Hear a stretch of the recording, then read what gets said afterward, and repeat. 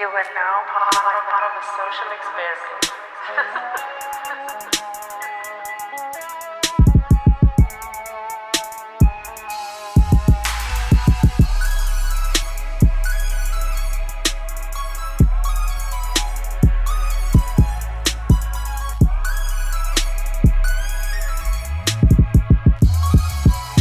Welcome to Mastermind, the show where you learn to develop and master your skill from the best of the best. Here's your host, Mr. G. Welcome to the program. Thank you for joining us today on the journey towards self-mastery. Our guest today is the son of a God. Not Jesus, guys, but U-God from the Wu-Tang Clan. He's also the nephew of Method Man, so you know he got that intel. He resides in Staten Island and has been doing his work for well over 10 years. He's traveled all over the world doing what he loves to do best, making quality music. He's collaborated with a long list of artists like Big Trey D, Master Killer, Method Man, Fred the Godson, Mickey Fax, Chris Rivers, Nitty Scott, Inspector Deck, Token, YDB, and Snoop Dogg, just to name a few. When he's not killing it on the mic, you can find him behind the camera. Yes, we are talking about a triple threat writer, hip-hop artist, and director. He has shot and edited over 100 music videos from artists all over the world. He's also the founder of Intellectual Entertainment that seeks to assist young artists in making a name for themselves in the industry. Let's welcome today on the program, Intel. Intel, how you doing today, man? I am doing great. That intro that was great, man. I think that was the first time I really got an intro like that. I've been doing interviews for a while, and that was the best intro I've gotten so far, man. Thank you for that. I appreciate that, man, and it's definitely, well deserved, man. I've been watching you kind of do your work for the past 10 years, man. Just, people don't know, but me and Intel have a history, man. We met in college, and I don't know if you remember, man, but the first time I met Intel, he was it was at this poetry club in college, and one of my friends told me I should come or whatever, so I came for the day, and I think it was like the first meeting of the semester, and everybody was spitting their poems. It was like an open mic session, and then Intel comes out and spits his stuff, and he was talking about like people in his neighborhood and just making fun of every single person in his neighborhood, and everybody was like dying laughing. It was hilarious, man. But I don't know if you remember that, man. But I don't remember the specific rhyme, but I do remember the club. Shout out to Snaps. Yeah. At some point, I ended up on the board. I was rocking out with Snaps for a while. It was dope. It definitely helped me flesh out my creativity during those college years. Yeah, man. Snaps was cool, man. I forgot the name of it too, man. Snaps was cool. Yeah. And then, I remember because we didn't clap, we snapped, and then that taught me poetry etiquette, spoken word etiquette, and then I remember that I forgot what snaps stands for. So you know what I'm saying? Yeah, we got we got to find that. I forgot too. We got to find that. Yeah, man. That was a nice club, man. I actually used to enjoy going there every week and just hearing. Wonder if it's still there. That's true, man. We should definitely look into that, man. Got to go back to the alma mater and just like put our name on mad buildings. Yes, sir. Yes, sir. For sure. So yeah, man, like just with you, man, when people hear the word Wu-Tang, I know young people, because I speak to young people, they will scratch their head like front and back, like who Wu-Tang? Who are you talking about? So how would you kind of explain Wu-Tang for the young listeners or people that are not up on their hip hop history? I feel like there's a very small part of the hip hop collective population that doesn't know who Wu-Tang Clan is, because even the youth have access to Hulu, and Hulu spent a lot of money promoting their show, which is based on Wu-Tang and their uprising. In addition to Showtime pushing the documentary, so there's been a lot of resurgence of the Wu in the around the young ears. Also, the young artists that are popular pay a lot of homage and respect to the Wu. Logic did a song with all the members of the Wu, and Logic has a lot of fans that are Mm. youthful, and etc. So that's one thing. The other thing is, if you are one of those people that have never heard of the Wu-Tang Clan, that's totally fine. There's plenty of people I haven't heard of from genres across the world and at home. But if you haven't heard of them, what the word Wu-Tang should mean to you is pure dopeness. And you should Google it and then start there and then tell me how that journey goes. I mean, man, as an educator, man, you would be surprised at the stuff young people don't know, but Wu-Tang is definitely on that list. As crazy as it may sound, man, I think like the average, young person that really is into music would probably know, but the people, the ones that listen to kind of the new age music are not really up on it. And this is from personal experience. I've asked kids like, yo, you know who Wu-Tang is? And they'll look at me like I got 10 heads. Like, so I believe it. It's just they are the younger generations. They're living in bubbles. You know what I mean? They're living in bubbles, social media bubbles, home bubbles. Like they're not going out. They're not really exposed to a lot, and they're either living with their eyes closed or their head down on the screen. And if Instagram is deciding what you see, you may not come across something that Instagram doesn't think you'd be interested in. But if you actually step outside, maybe you'll see a Wu-Tang American Saga poster somewhere. You know what I'm saying? So people they're in their bubbles, which is totally fine. There may be more people of the younger generation that know who Tekashi 6ix9ine is than know who Wu-Tang is, but that's totally fine. Because of those people that have the curiosity to actually explore music, they'll find out. They'll find their way to it. For sure. But let's help them out a slight bit. So if you have a young listener that's scratching their head, can you give me like a go-to album or a go-to track that they can really get like, oh, okay, this is Wu-Tang? Like, I'll start with a track because even myself is more it's challenging to listen to a full album these days. You got to find the time when you're not dodging the pandemic. You got to listen to Protect Your Neck. You got to listen to Protect Your Neck full blast, and if that doesn't suck you in, if that doesn't pull you in, then move on. I'm that confident in that record. That's an ill track. That's an ill track, man. And just the did you name an album? No. If you do have time to listen to an album, listen to, I would say, Enter the 36 Chambers because that's the first one. That one was fire. It's blasphemous for me to say anything else, but listen to Supreme Clientele by Ghostface Killah if you are under 21, because I feel like that album will resonate with you more if you're under 21 right now. Yeah, man. And just with the whole group, man, like everybody kind of had their own kind of style that was unique, man. That's one thing that I think a lot of people respect about, the whole Wu-Tang Clan, that everybody was bringing something special to the table. It wasn't just like, one rapper or one or two that were spitting fire, but it was like everybody was, had their own thing. Absolutely. Yeah, man. All right. So let's get into you, Intel. And I know like a lot of people too, like probably like, well, Intel is trying to make a name for himself from his father, like, you know what I'm saying? And it's not really real. Like, what would you say to people like that just say like, you're trying to live out that legacy and you're not really nice like that, like other people? Well, first I would ask, what have you heard?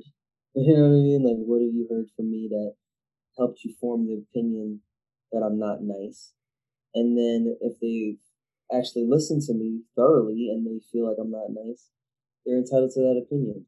I personally know I am one of the nicest writers, rappers, artists, directors, fathers, whatever I am. I am one of the nicest of that on the planet. So it takes a lot for someone that I look up to highly to really rattle me in that regard. Supreme confidence. Gotta love it.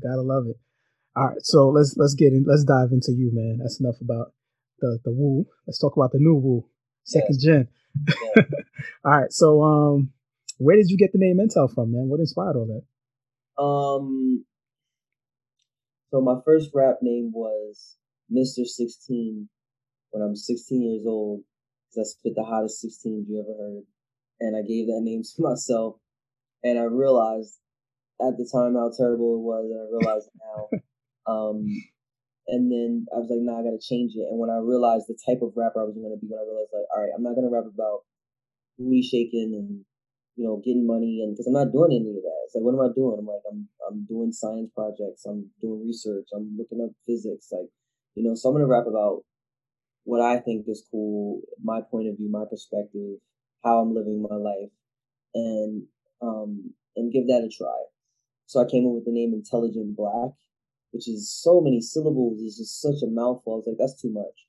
Mm-hmm. And I shortened it to DA Young Intel. So the Young Intel.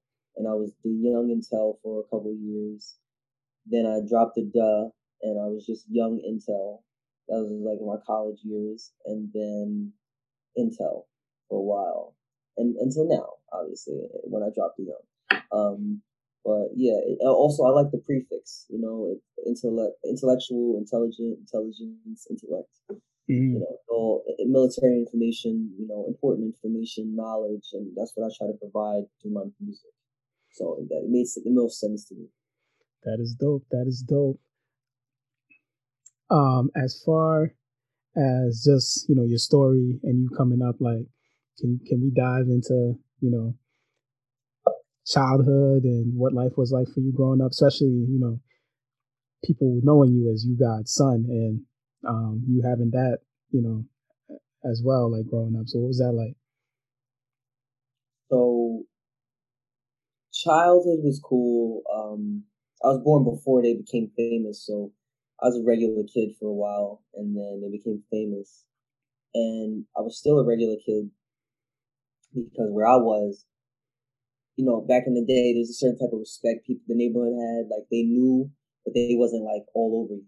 They wasn't like, yo, let me go be next to him because I'm gonna get rich. Like, people didn't think, people thought differently back then. So, and then what happened to me in '94, the accident, that kind of made me more, brought me more attention than who my father was.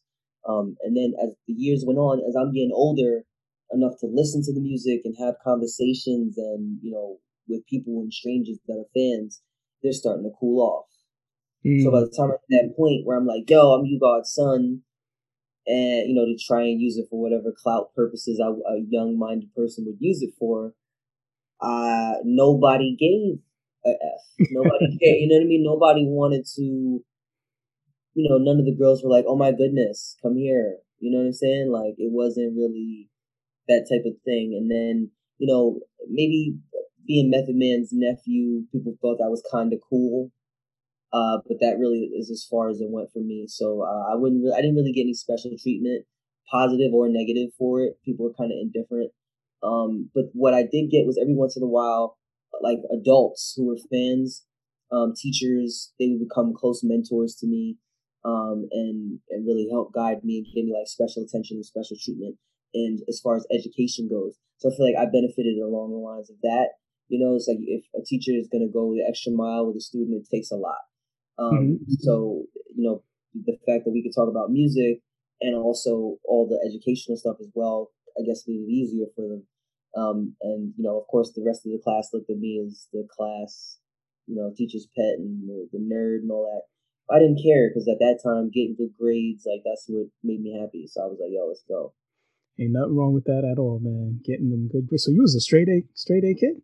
Up until college, yeah. Like high school, I went to a rough around the edges high school, and it wasn't hard. You know what I mean? Like, if you just showed up and like listened, you could get a 99 on like the testing was not. Looking back as a high school student, you're like, oh my God, this is so hard. But like as an adult, it's like, yo, all you got to do is show up, pay attention, and take the test, and you'll get 100. I didn't really, I didn't do drugs, I didn't drink, so I didn't play sports, I didn't have friends, so I just paid attention to school, and yeah. So that's kind of crazy. I wouldn't say straight A, but like I was good. Yeah, it's kind of crazy, man. That I guess that time too wasn't cool to be smart. I find it like nowadays, like smart kids have a little bit more popularity than they used to have. But you know, between you and I's time growing up, man, you getting straight A's, man. people won't be around like that, man. But with your grades, now I see like kind of why your pops was tight when you told him you wanted to be follow in his footsteps and be a hip hop artist. He probably like, yo, we never had that conversation. really? He never asked me what I want to be. Really? He doesn't like we don't men from that era don't ask their sons what they want to be. Mm. They either the son starts to do what the dad does naturally, and then the dad agrees with it and brings him in, or he disagrees with it and pushes him away, or they tell them be this because that's what they wanted to be and couldn't be. And then if you make it, they're proud of you, and if you don't make it, they're not proud of you, but they can't tell you that. Like it's a really crazy web in my opinion. But he wanted me to be whatever I wanted to be, so he says, but within the realms of something that comes with 401k and a pension, or you know what I mean? Like, got it. He wanted me to be in the Matrix, even though he spent years teaching me what the Matrix was and that I shouldn't, and to go against the Matrix. And then it's like, but you wanted me to go to school to learn the Matrix, to graduate, to be a part of the Matrix. Like, that's not what's in my DNA, because you know about it and you taught me, that we're leaders and we're meant to lead, and especially in the creative field. So I discovered my love of filmmaking before writing or doing poetry. So that's what they nurtured. My mother, my father, they nurtured me as a filmmaker. And then music was kind of always, they just thought it was like my hobby. But I knew, once I got, I didn't think I'd get to the point where I'm,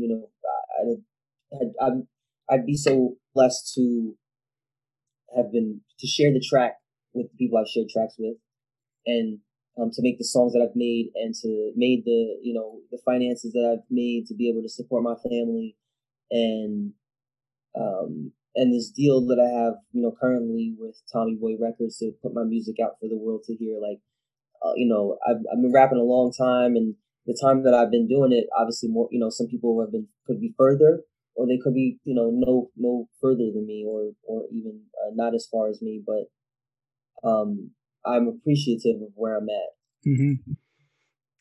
For sure. All right, you mentioned like '94 too, man. About the accident that happened in '94. Yes. So what was that, and like how old were you, and then kind of the experience like after that? I know your dad rhymed about it too. Like he had a track when he mentioned kind of what happened, and how he felt about it and everything. But can you walk us through that, like what happened in '94? So in March of '94, I was on my way to a birthday party, being escorted by a babysitter. My mother had to work. My father was in Los Angeles with the Wu on tour. The babysitter was given money to take a cab because it was the birthday party was in the later part of the day, but not like complete nighttime, but like too late to walk by foot. Also, it was kind of far from where we lived, so we were supposed to take a cab. Babysitter pocketed the extra money on top of the get money to babysit, and we walked. As we're walking, we walked past area in Stapleton. This is in Staten Island, and there just so happened to be a shootout. Some cops were shooting at some people that had just done a robbery, maybe gang drug dealers, who knows, and they were shooting back. So it was all out shootout. And one of the bullets ricocheted off, I think, the fence or the brick wall, and went through my back, through my kidney, out my hand. Wow. Destroyed my left kidney, part of my spleen, and my spine, hit my spinal fluid.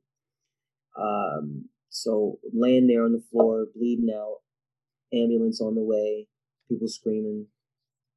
One of the police officers picks me up, puts me in the back of the squad car, drives me to the hospital because the ambulance is not going to get there in time. Right. When I get to the emergency room, they bring me immediately to the OR. remove my left kidney had to be removed. Wow. Part of my spleen had to be removed, and then they told my parents I was paralyzed from the waist down, and I'd never walk again. That's they told my mother obviously when she got to the hospital. My father he got there a day later. About 6 months after that, I was walking with a walker, and about a year after that, I was walking again without assistance. Wow. So how old were you? I had just turned.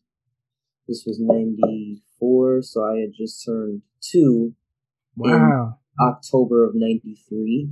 So you just started walking, like, or yeah, wow. Yeah, very early. That's crazy. So your beginning memories pretty much was your recovery process. Well, I don't remember. I have flashes of memories from that process, like the therapist and just flashes, but nothing solid, nothing emotional. And my earliest memory is from 5 years old. Yeah, but this was 2.5, so I really don't remember anything before 5. I don't remember the accident.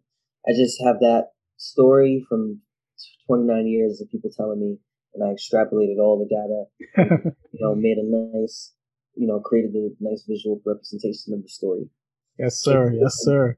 So, like when you were 5, were you feeling pain? Were you feeling anything from it, or was it just like regular, like you didn't even notice? So, I've always had a limp. It didn't hurt, but I just knew, like, okay, I don't walk the same as everybody else. And I didn't understand why, but it's an observation I made early on. The pain didn't really start until I got. Actually, no, that's not true. Every like year, at the end of the year, like around like flu season, I guess it's from inflammation and nerve damage. I get these really bad pains in my legs. Like it feels like lightning. You know what I mean? Like or I'm being stabbed from the inside with a lot of little needles. And I remember having those pains every year of my life for as long as I can remember, which is since 5 years old. But as far as like everyday pain, I didn't have a lot of everyday pain when I was a kid. Thank God. That's now. Wow. So it's now from the same accident. Yeah, because when you're young, your immune system and your body is constantly in generation. It's constantly growth and healing and new and excited. And it's like, oh, you got a cut, let me heal that cut.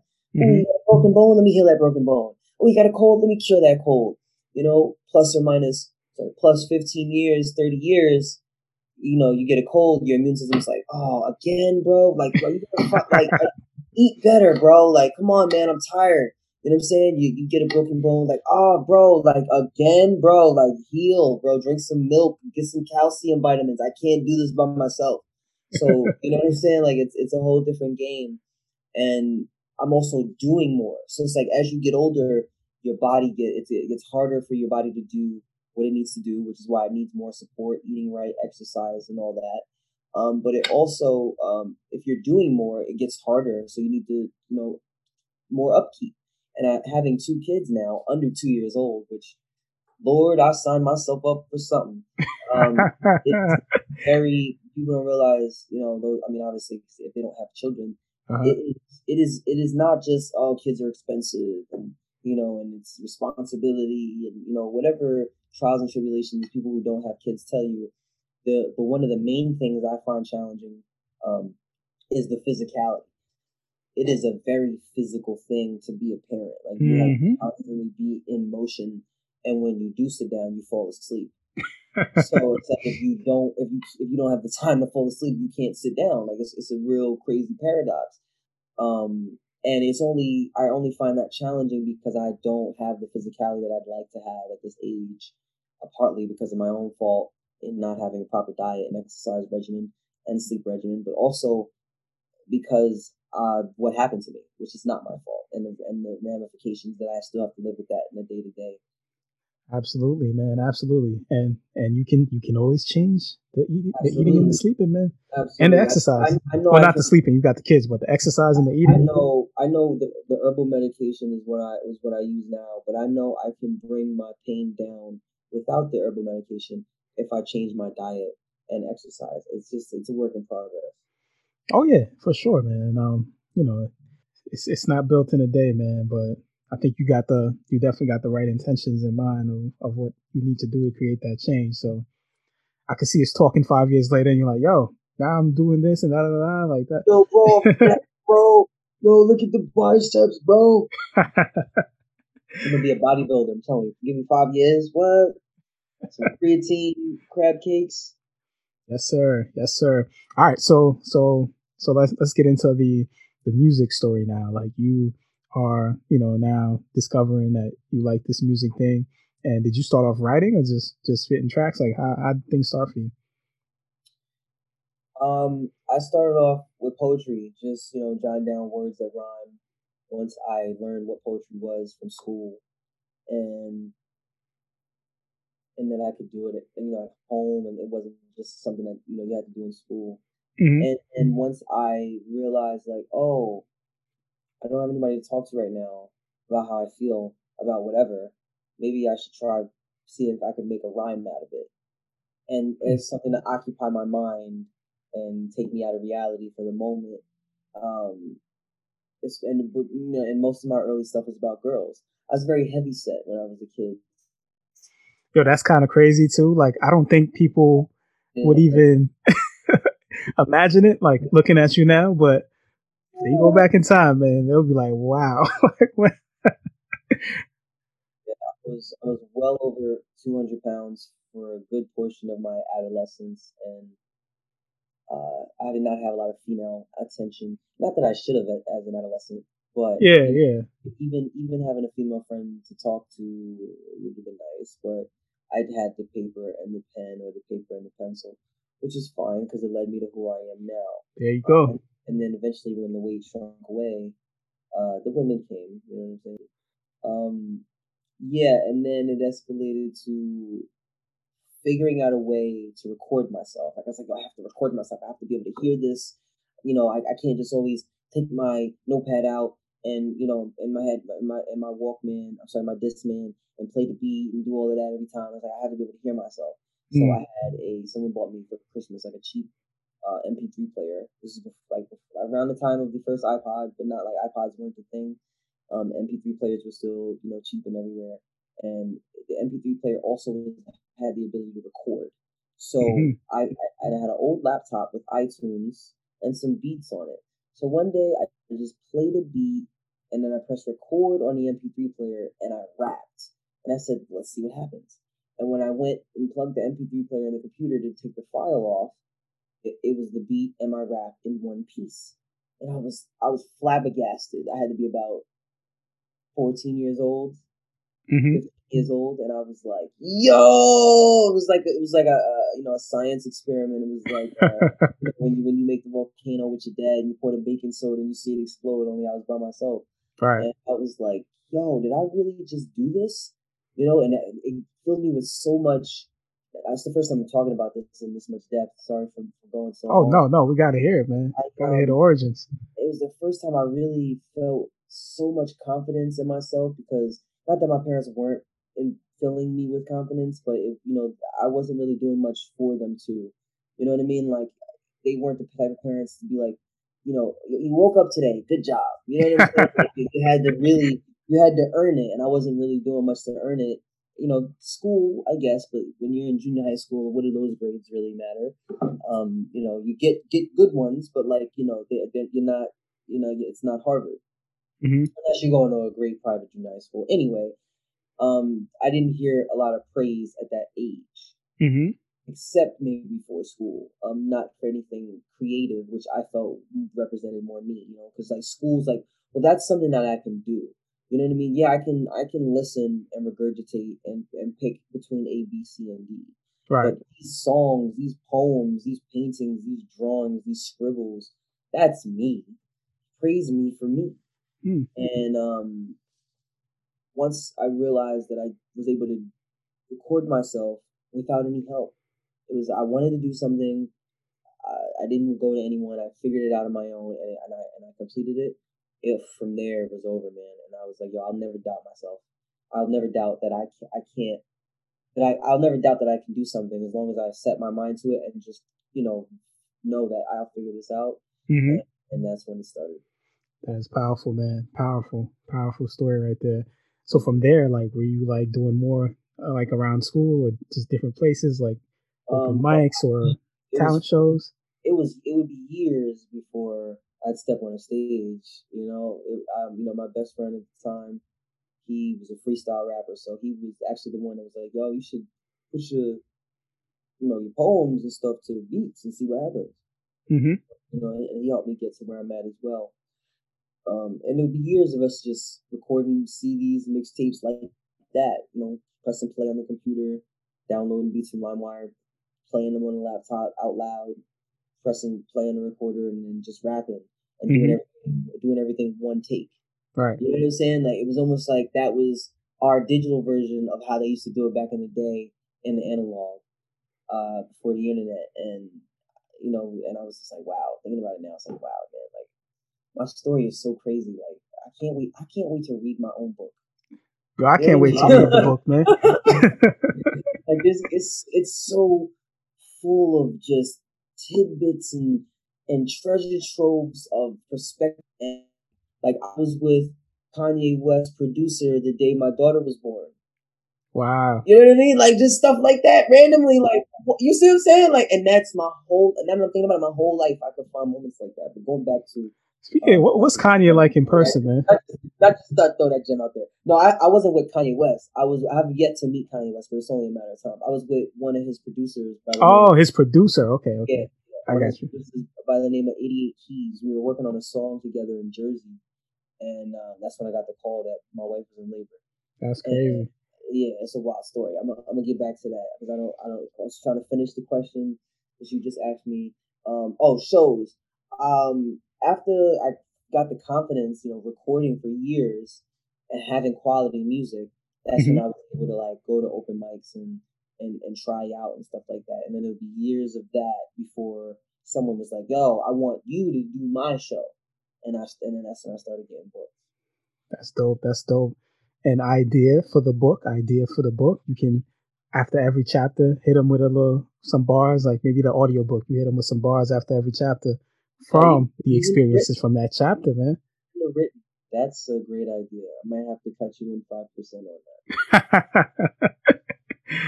I would love that, man, because I'm like an audiobook junkie. So when you get a chance, listen to my father's book, Raw. The audio version, the print version is great because the way he writes is very down to earth, like we're speaking right now.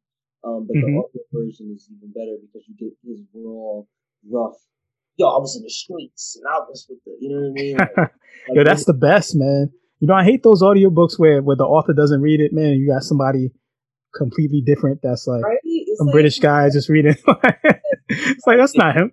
You get the real you God, and it's just like, and then he starts to get emotional, not emotional like crying, but emotionally connected to whatever he's talking about. So if it's an intense part, his vocal pattern gets a little bit more intense. So it's really like a movie, you know what I mean? that you're just listening to. It's right. Pretty good when you get a chance. Say no more, man. After the interview, I'm getting that Audible ASAP. Say no more. All right, cool, man. So, so from there, you're doing the open mics, the poetry stuff. Like, when did you realize, like, yo, this is where I want to go with this? Like, well, I knew that it was going to be a part of my life forever when I heard myself recorded. Like, when I went to a real studio for the first time, right? Listen to myself. I was like, yo, this is good. And I was able to just listen to it over and over and over again. Good by my standards at the time.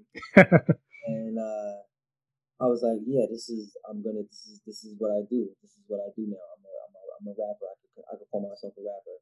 But it didn't occur to me like, yo, I'm gonna get rich, or like this is gonna be like what takes me.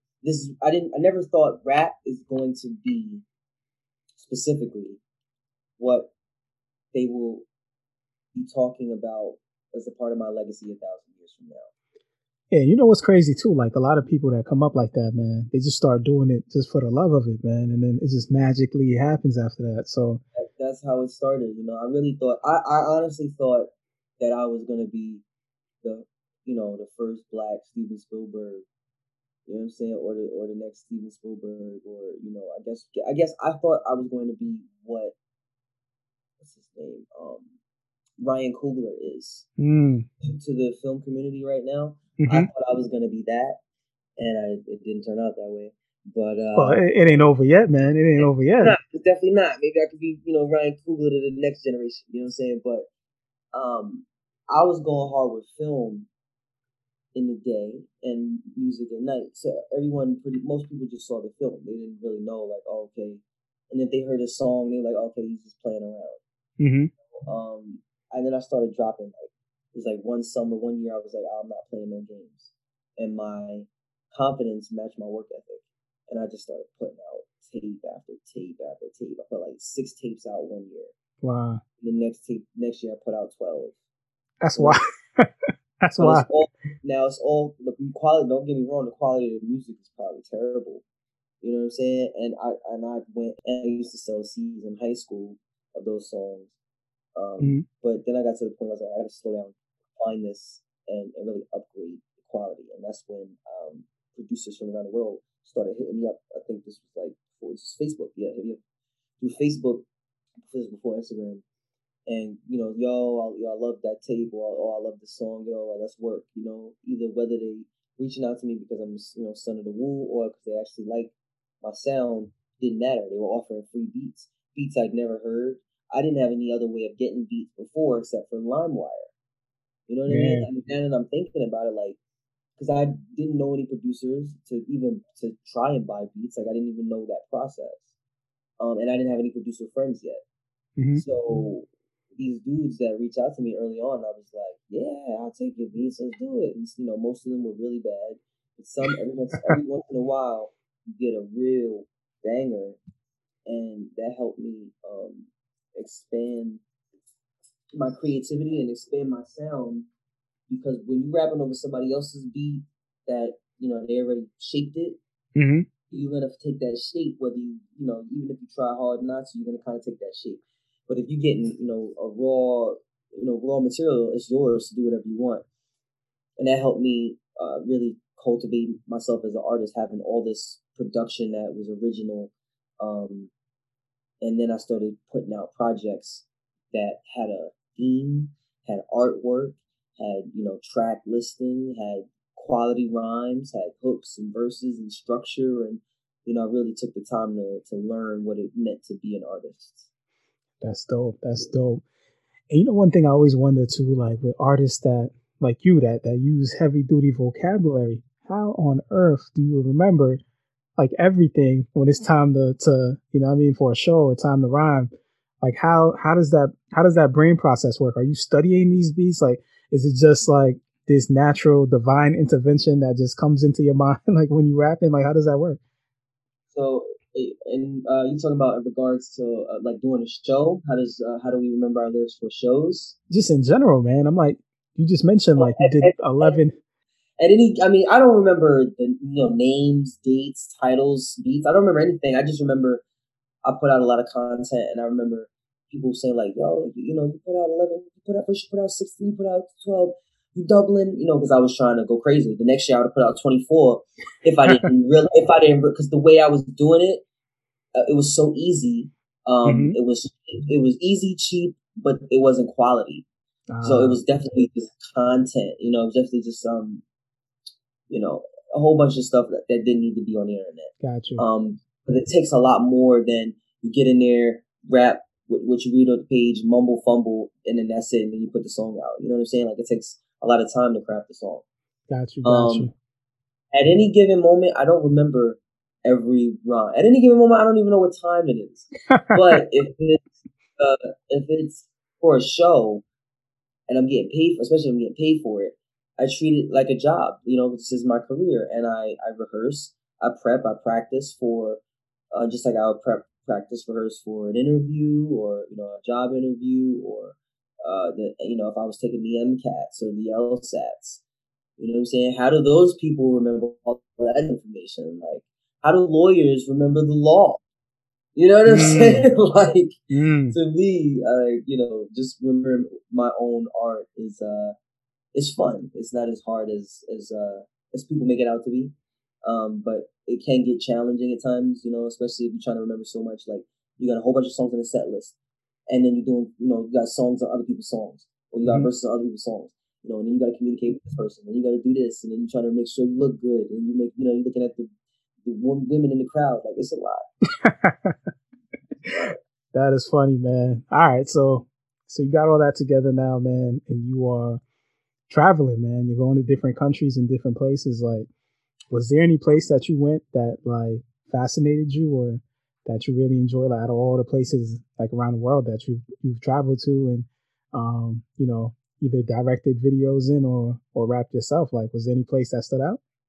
I have been blessed enough to travel to a good many places on this planet. Thank God. My favorite place so far, Brazil. I went to Brasilia, the capital, to visit a friend of mine.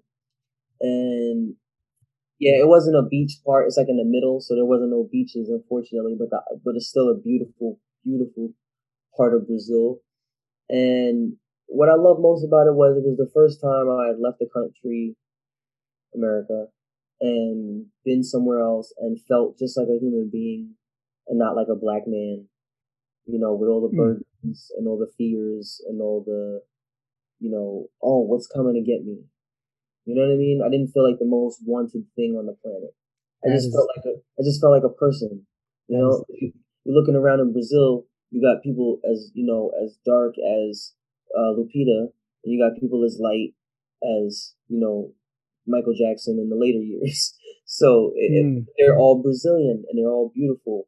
And the police, when I heard sirens, I didn't feel a fear in my heart. I just felt like a person. So I would say Brazil has been my favorite place. I didn't get a chance to perform there, but hopefully the next time I go back, I definitely will be there performing. I was almost in Barcelona this year performing a show as Second Generation Wu with Power, Stun and Method Man. But we were supposed to fly the same day the former president shut the airports down. So that just put the kibosh on everything. Got you. Speaking of the Second Gen Wu, like, what is that about? You said you were performing with the Son of Method Man? Yes, we were supposed to do a show in Barcelona, so we released a single, him, myself, Ghostface Sun God, and the son of Old Dirty Bastard, rest in peace, who goes by the name of Young Dirty Bastard. We released a single in November of 2019, and the world was like, whoa, Wu-Tang has children.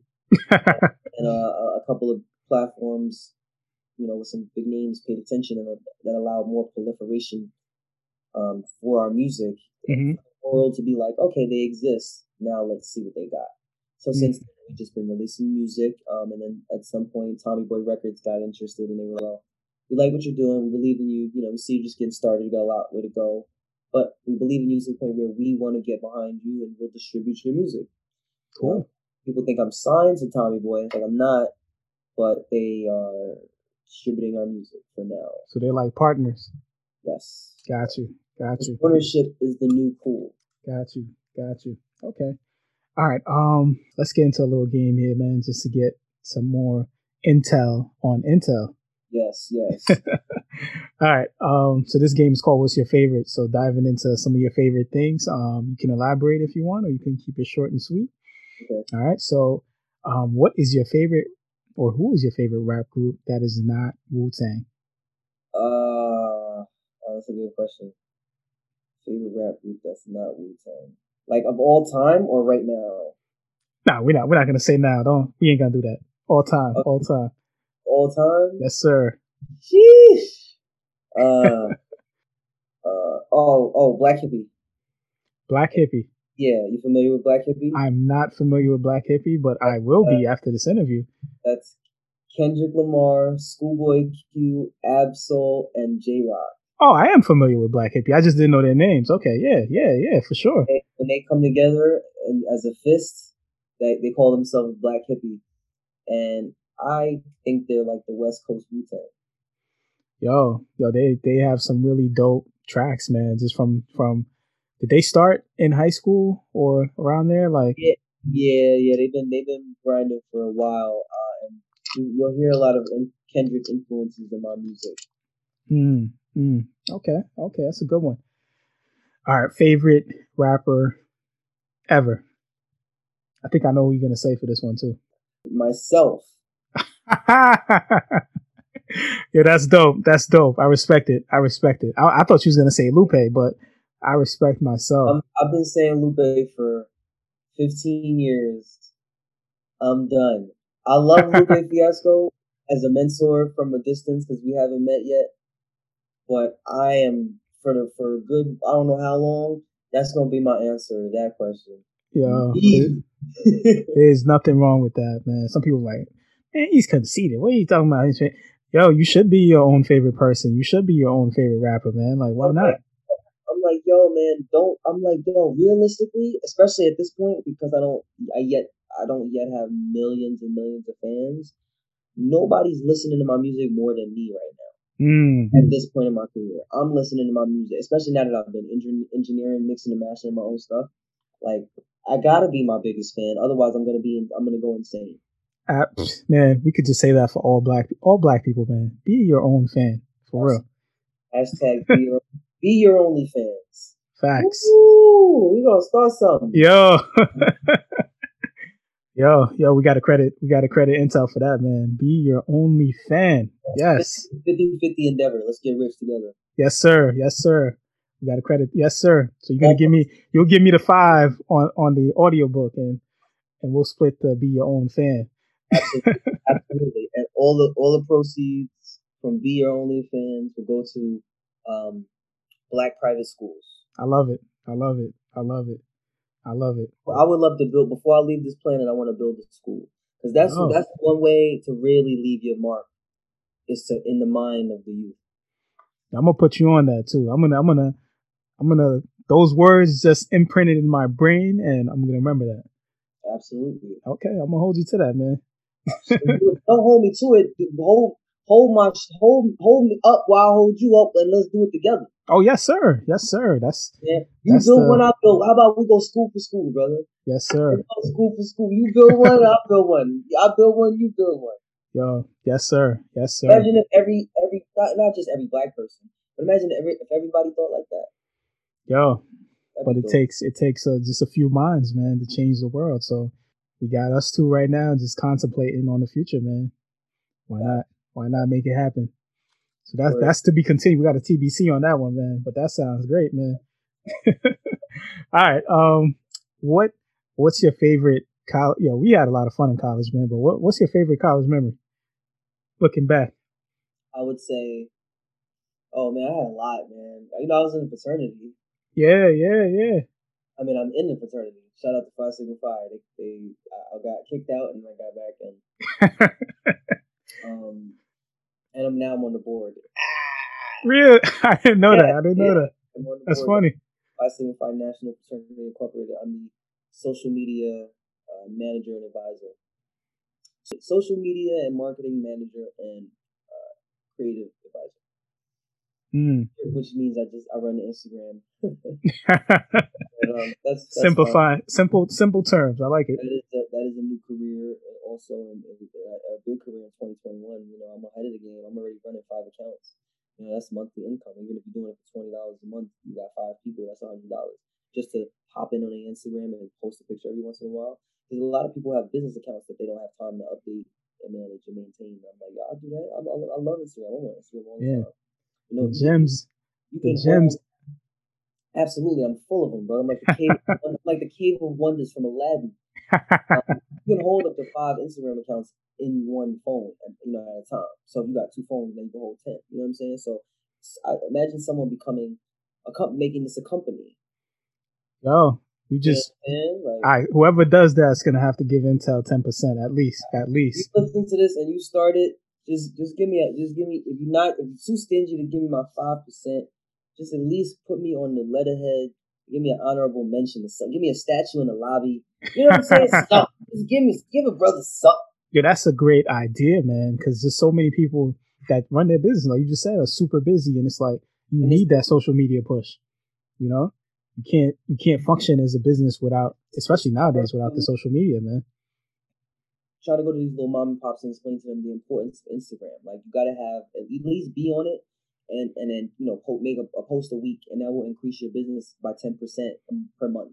Yeah, man. You know what I'm saying? And they don't understand that they think I'm trying to scam them, and it's like it's crazy because some businesses are still making flyers. It's like who you giving these flyers to? Bro, I see flyers and business cards. I'm like, yo, I understand the nostalgia, and I get business cards is cool. If I get an establishment, a business, yes, I'm gonna get business cards for decoration. You know what I'm saying? Like I'm not gonna actually walk around because nowadays, if someone's like, yo, you got a business card, I'm like, take my Instagram. Because that's direct access. If I give you my business card with my phone number, you might lose that between the time you get from seeing me at home. But you're not going to lose my Instagram because you're following me and it's in the digital space. So you just got to remember who I was. And if you don't remember that, then it wasn't meant to be. Another gem. Old person listening, get rid of the business cards, man. Yes. No flyers. Digital business card, I guess. Instagram is the new digital business card. Pretty much. If you don't have a website. Pretty much. Okay. All right, next one, man. I know like just Wu-Tang and you yourself, like you guys love anime, right? So what's your favorite anime and why? My favorite anime of all time and will always be Dragon Ball Z. Why? So when you're that age, I was single digits when I started watching. You're attracted to bright colors, lights and sounds, and it was just a show that would come on Toonami after school, and it was that. Okay. So I would just put on Cartoon Network as soon as I got home from school, or it would be on already. So eventually, whatever's in that slot is in that slot. Like as a kid, you have very little control over the content that's going in your eyeballs. And it could be a roll of the dice of the thing that, you fall in love with. That's why with my son, I'm just like, I'm watching what he's into and what he loves. Right now, he loves dinosaurs, which is cool. He's on his way to Dragon Ball Z. So I'm getting home from school, and one day Dragon Ball Z is just on. And I'm not really paying attention to the story. I'm just attracted to the lights, sounds, and the colors. And then after the repetition of like coming home from school and watching the show, it got to the point where it just started to click to me. I was able to actually comprehend what I was watching. Now that I'm talking about this, I have not talked about this in this detail. That's why these questions were such great questions. I was like, oh my God, I love these questions. I'm going to be able to actually talk about this stuff because, people don't ask these questions or, want to hear me go in this in much detail about educator mindset, man. Mastermind, man. That's what we're about. This is great therapy for me too. Because before that, I'm just watching stuff. I'm not just watching stuff. I'm not I have a favorite show where I need to see the show. But I'm watching this repetition, and then I'm like, okay, that's Goku, that's Vegeta, that's Piccolo, that's Gohan. I start to remember names. I'm like, okay, he's a Saiyan. I start to understand. Okay, they have powers. That's the Kamehameha Blast. He's super strong. And then the fighting was, especially the way they hand drew it. It was so amazing and visually captivating to me. Plus, I was also interested in filmmaking at that age. So wow. I knew I wanted to be a filmmaker, but I didn't necessarily know stories and stuff. I just knew I wanted to make what I saw on TV. But it started to click to me. And that was the real first show that I was able to comprehend what I was seeing. It wasn't just lights and colors and sounds. And then it became, when I got home from school, I want to watch Dragon Ball Z. Please, can you put on Dragon Ball Z? You know what I mean? Before that, kids asked to see things, and I don't have any memory of that. So I might have had a favorite show before this, but from my memory, this was the first time it clicked in my head. I'm watching a show. There's good, there's bad, there's evil. The concepts are flooding in. You know what I mean? It awakened my mind to the next level. And then after years of that, the lessons started to just pop up like popcorn. Like, defend your family, train hard, take care of your body. What doesn't kill you makes you stronger. So many gems like that in this anime, that started to awaken in me. And I'm like, yo, like, I learned this from Dragon Ball Z. I learned this from Dragon Ball Z. I learned this from Dragon Ball Z. And then it felt almost to the point where it felt like Goku was like a father figure to me. You know what I'm saying? Especially my father being absent, traveling the world doing the Wu-Tang thing. And I'm watching the show every day. This was, one of the main male figures in my life was this cartoon alien. And he helped raise me. And I got him tattooed on my body. And yeah, I'll till the grave, man. Dragon Ball Z right here. Oh man! I went to Comic-Con. I got to meet the voices of Goku and Vegeta. I got a signed shirt. Dope. That was a huge experience for me. I almost cried. Like, dope. Yeah, I'm a huge Dragon Ball Z nerd, but I love it. Nah, I definitely watch a good share of Dragon Ball Z, Dragon Ball GT, like all of that, man. But I know I spoke to you about this too. Like, my only issue with anime, as great as anime is, they got to step their game up with black characters, man. We got to see more. And I think we talked like Dragon Ball kind of fixed the whole Mr. Popo blackface kind of thing. Well, I would focus on the new ones and not the old ones because you can't, sometimes you can't teach an old dog new tricks. So we got to look at what new animes are popping up because there are plenty of positive lead black anime characters, but are they popular? Are they the Iron Man? Are they the Black Panther? You know what I'm saying? Hence Afro Samurai. Right, that was Wu-Tang. They had the Wu-Tang soundtrack, right, to that anime. Blizzard did this for amazing. Yeah, that was a dope anime, man. I got to go back and watch that. Yes, it was. It's on Netflix. I don't know for how much longer, but it's amazing. For sure. All right. I actually have an idea, not to cut you off, for a black anime. Really? It's called The Black Arachnid. And it's a cross between, I ain't gonna give it away too much because people are gonna try to take my idea, but it's a cross between Spider-Man and Black Panther. Love it. It takes place in Africa, and no one speaks, and it's in a African dialect. I haven't decided which one yet, but if I ever got a chance to like work with an animator and an animation company or an anime company, I got ideas. Okay, cool. Here's my one take. I'll give you a one take. Make him into his own like super force, superpower. Don't just have him join in don't just have him being an Avenger or join in some, this is a separate universe. It doesn't take place in the either one of those universes. All right. Actually, it takes place in our universe. Okay. Like in our universe, like in the Black Arachnid, you could go watch Endgame at the movie theater. Okay. You know what I mean? Like they look at that as entertainment as well. Yeah, I like it, man. And as great as the Black Panther was, man, I just didn't like the fact that he was like a side character in the Marvel universe. But the story, his story is so powerful, and at the same time, he's like a side character, like a side piece character. You know what I mean? So I like the character to be. What more would you have liked to see from him? From him? From the Black Panther? From what they did with him. Oh, you're interviewing me now, huh? I am, because he got how many Marvel has so many black superheroes, and only one of them got their own movie. Yes. What more would you have liked them to do for T'Challa? All right. First off, I would have liked him not to die so quick. And what was that like? What was the last Avengers movie when he just, was he the only one that died? That's one. He was not the only one. The next one, part of the plot, and he came back with everybody else. The next one was like the fact that they kind of had him like sharing the whole secrets to the world, like, and I feel like I feel like I could do a whole episode on the Black Panther, but just the conflict between the African and the African American. Have you read it?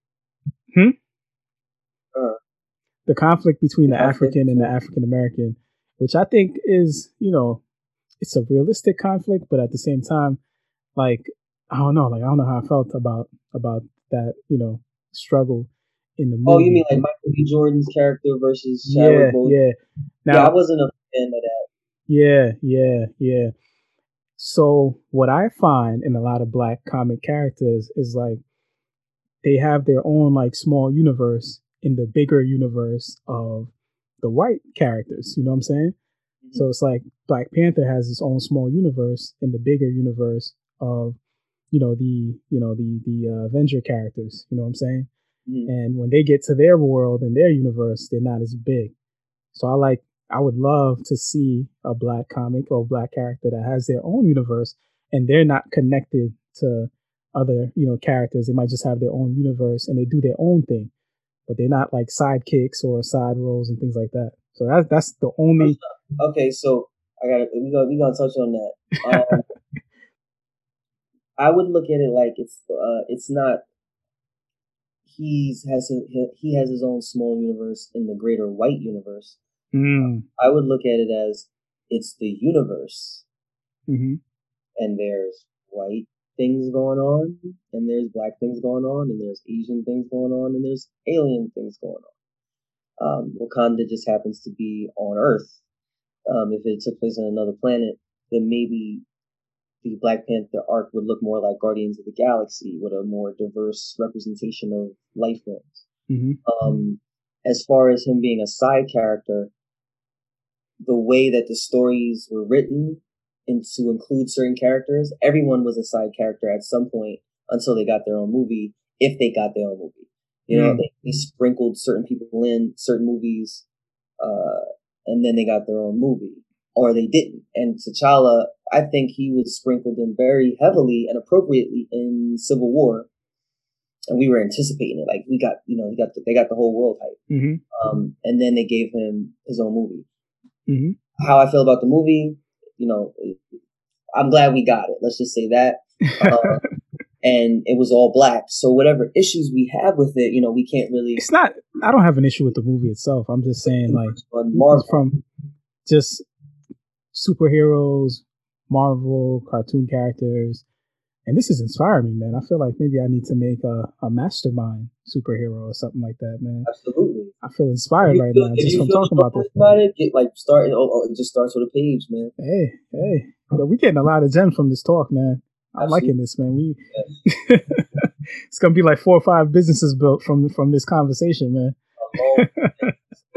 To this day. And that's important too, like just us talking about this, because I feel like, as black people, sometimes when we have differences in opinion, it gets into an argument, and it's like you gotta feel like how I feel. Like we have 2 different opinions, and I think that's all good and it's all fine. And we both stated our opinions, and it's all here. Like I get where you coming from. I don't know if you get where I'm coming from, but I absolutely do. I don't disagree with you at all. With great power comes great responsibility.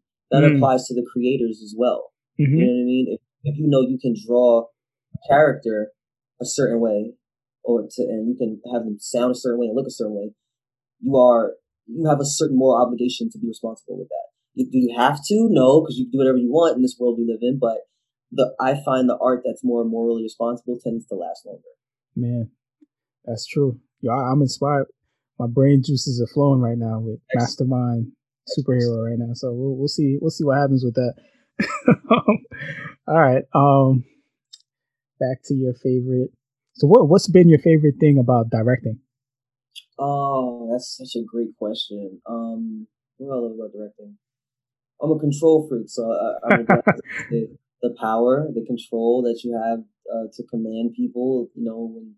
When everyone else knows you're the director, they all relax and they just, the energy becomes malleable and they become, they allow themselves to become pieces in a greater machine to get the greater picture done. And I appreciate that fluidity and that, what's it called? Synchronicity. Right. Whereas if no one knows what's going on and who's in charge, they're either going to try to be in charge or they're going to do their own thing or they're going to be scared, So I like taking charge because for my own personals, because I'm a person too. And if I don't know what's going on, then I'm gonna either try to take control or do my own. You know what I'm saying? So if I know what's going on, then I can be calm and I can push my own personal anxiety down. And if it just so happens that I need to be the guy who's in charge to know who's in charge so that my anxiety goes down, then that's what it has to be. And it's been like that since I was a kid. Not to brag or boast, toot my own horn, but everyone was like, "Yo, what do you want to do?" And I always had an idea. I always knew what I wanted to do, and it wasn't like I was like, "Yo, we're all doing this," but I always knew what I wanted to do, and that made the difference in a group of kids that don't know what they want to do. The power of your own mind, man. Because we're all just kids inside adult shells, and some of us don't know what we want to do. And we look to the ones that know. That's a fact. That's a fact. That's a fact. And just speaking on directing, man, I know a lot of people, don't even know what the job and the role of a director is. So how would you explain that? Like, it depends on what kind of set you're on. If you're like, at the Martin Scorsese, Ryan Coogler level, your job is to, look at the locations and make sure they're to your liking. Pick the actors if that's the power you have in your contract. Get the actors ready mentally, physically for their roles, so they can deliver the best performance possible in a timely manner, because you also have to take into consideration the budget and the amount of money that you're spending each day. But for the most part, your job is just the actors and getting the best performance, which is, not your only job. Like, that's a huge part of it, man. You know what I mean? Like, the movie sucks. Like, what do we all do for 6 months? But on other sets, though, like, I've personally had to be the writer, director, editor, producer. Like, I had to do everything and wear multiple hats on a set, and that's hard. But what doesn't kill you makes you stronger. Thank you, Goku. Thank you, Goku. And you either get it done or you don't. And but yeah, being a director is pretty awesome. If anyone's interested in it, I would say start out, see what it's like to be an actor, because that's who you're going to be talking to. That's who you're going to be telling what to do. So before you get in the role of that, see what it's like to be them, and then you'll be able to empathize. That's some good advice right there, man. Good advice.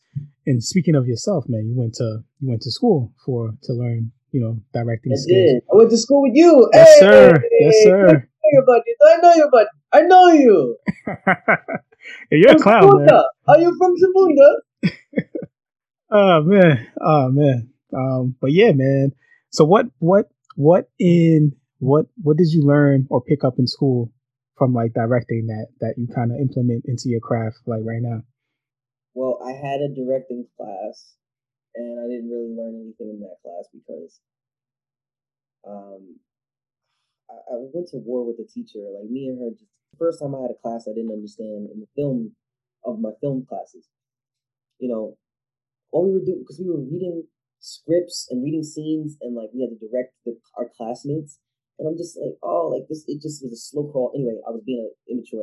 Me and the teacher were just going back and forth. So I didn't really enjoy that. No, but wait, is there something wrong with going back and forth with the teacher though? Like if you feel like it's not. It wasn't a respectful manner. Okay, I got you. I could have done it more respectfully because I was smarter than her. But not in that moment, or not in those moments, not in that semester. Anyway, the directing gems that I got, or the knowledge I got from directing, I got from being my fraternity's vice president, and then my fraternity's president, because those are leadership roles. And any type of leadership role you step into, it builds you up for whatever other leadership role you want to step into, and the directing is a leadership role. And then also being an RA alongside this guy right here. Yes, sir. It's so crazy. You know what's crazy? Like, just the amount of, like, I feel like RA is like a path to success, man. Like, it can be if you. I mean, well, I got fired from being RA. I don't know if you remember my downfall. Oh my goodness! Yeah, I actually don't remember what happened, man. I don't remember what happened. Yo, you got fired. Wow, like. Yeah, I know this is a family show, but no, I didn't even gonna go there. I was gonna say some we had some pretty some nice lookers. Some of our fellow RAs, we had some nice lookers. I got some stories for a later time. That's the after hour story, huh? I'll spin you a yarn later on. But yeah, being an RA was cool, man. Yo, you know what too, man? Like just with the RAs that got fired, yo, I feel you, man. Like I feel you because first off, they don't want you to party. You know what I'm saying? They don't want you. You know, you got to get this done at this time. You got to be on duty for 24 hours. You can't go nowhere. Yeah, that's wild. You know what I'm saying? Wow. It's and like before I started doing it, they wasn't even paying us, or they wasn't paying people. When I started, they started with the stipend. Yeah. Per month, which is cool. But before that, people was just doing it for the room and board. I was like, yo, I wouldn't have been able to do it for just the room and board, bro. You gonna have to give me a little something. You know what I'm saying? Like, yeah, that little stipend kicked in, man. It helped a lot. I was like, it fed me, kept me fed, and it was cool being an RA, man. I definitely abused my power, though, man. I would not abuse my power. I use my power properly because there's a thin line between fear and respect. Mm. And when you got residents that might be trying to put feces on your door handle because you wrote them up, I need I need them to you know what I mean? I'm gonna work it out with them. I'm gonna have a you know what I'm saying? I'm not gonna go in there like rent a cop, a super cop. I'm gonna go in there like, listen, what you need from me and what can I do for you? You know what I'm saying? Like let's do this. That's war. That's war, man. That's a war. It never happened to me, but it happened to I don't even remember the RA, but it was a noob that they didn't last long. And wow. They some people get that authority and it gets to their head. You don't, if you a sophomore RA, you don't go in a senior's room and try and break up a party talking about like, yo, I'm the RA and you have to do what I say. Like, that's true. You're gonna get feces on your door. That's the quickest way to get feces on your door. Like, yeah, some of the go hards went through it, man. They went through it. Yeah. I wasn't like that, man. I was just more like chopping it up, like, yo, listen, man.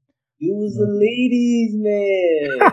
Stop. You're gonna get me in trouble in this interview, man. Stop. I said was. The adjective or the adverb, I don't remember. It was. Shout out to my beautiful wife. He was and is a scholar and a gentleman. He did nothing but hold doors open and that's and smile and stay. And he always had a book in his hand. I never seen him look at any female. Yeah, you could be a comedian too. That's funny, man. That is funny.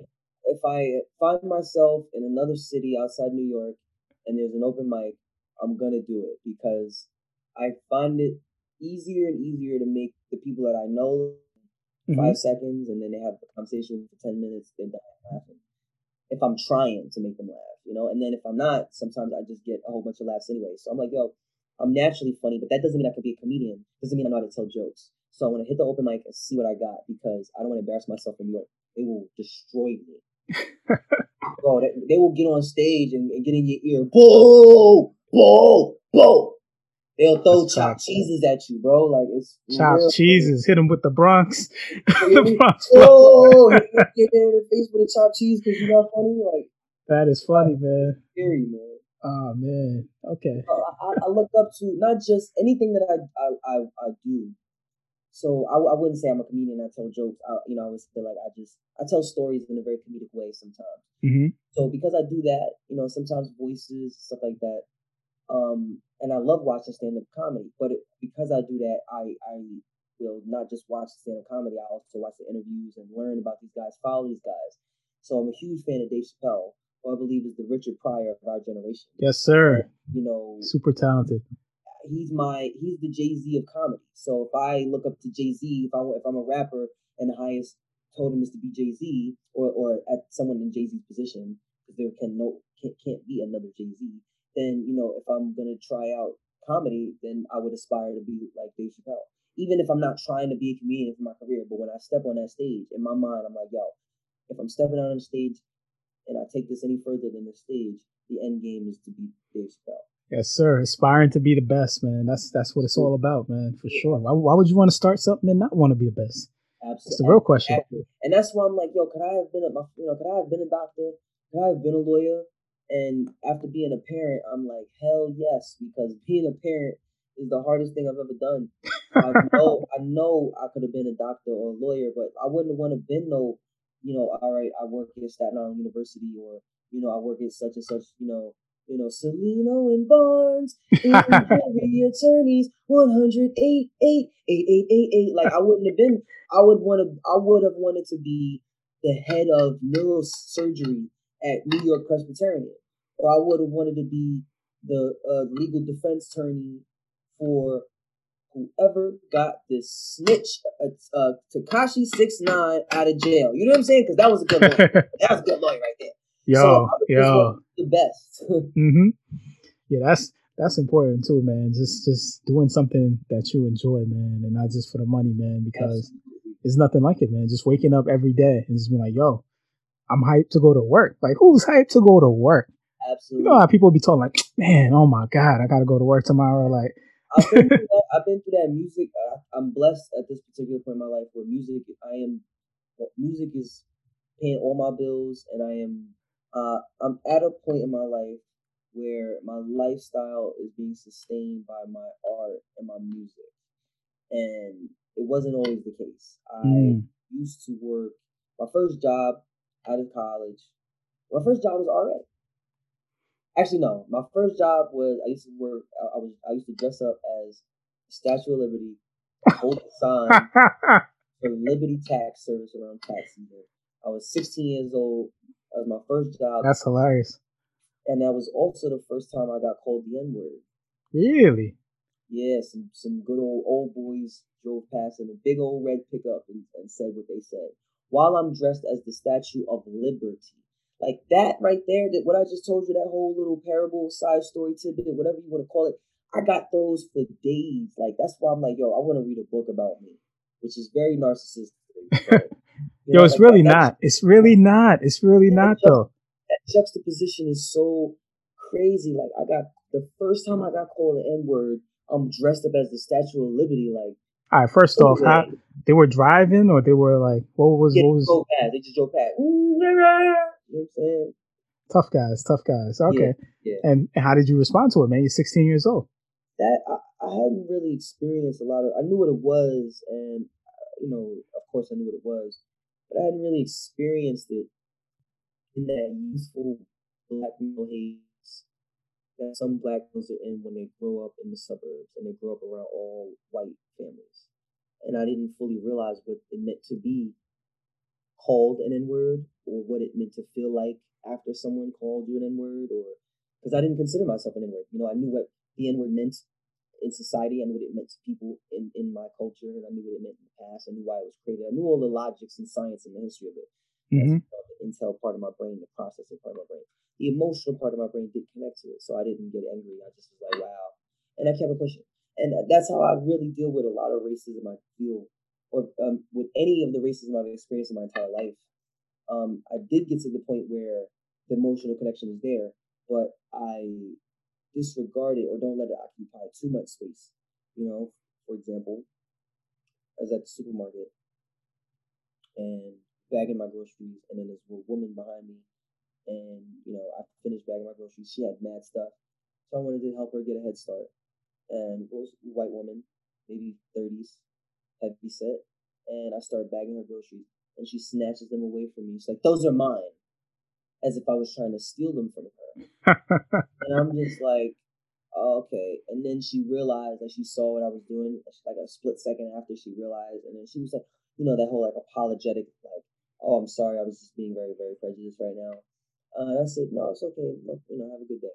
And I was saddened only because when I extend myself in moments of kindness like that to any stranger, no matter black, white, whoever, when I extend myself like that in little moments of kindness, and I meet rejection, it saddens me, as it should sadden any human being. You know what I'm saying? So for me, in that moment, it wasn't really a black-white thing as much as it was a rejection of kindness, which makes me sad because no one should reject kindness. And then it's like, where is she in her life? Mm-hmm. Obviously in a sad place, a very sad place, if you're going to reject kindness, because your instincts should kick in, even if you don't like black people.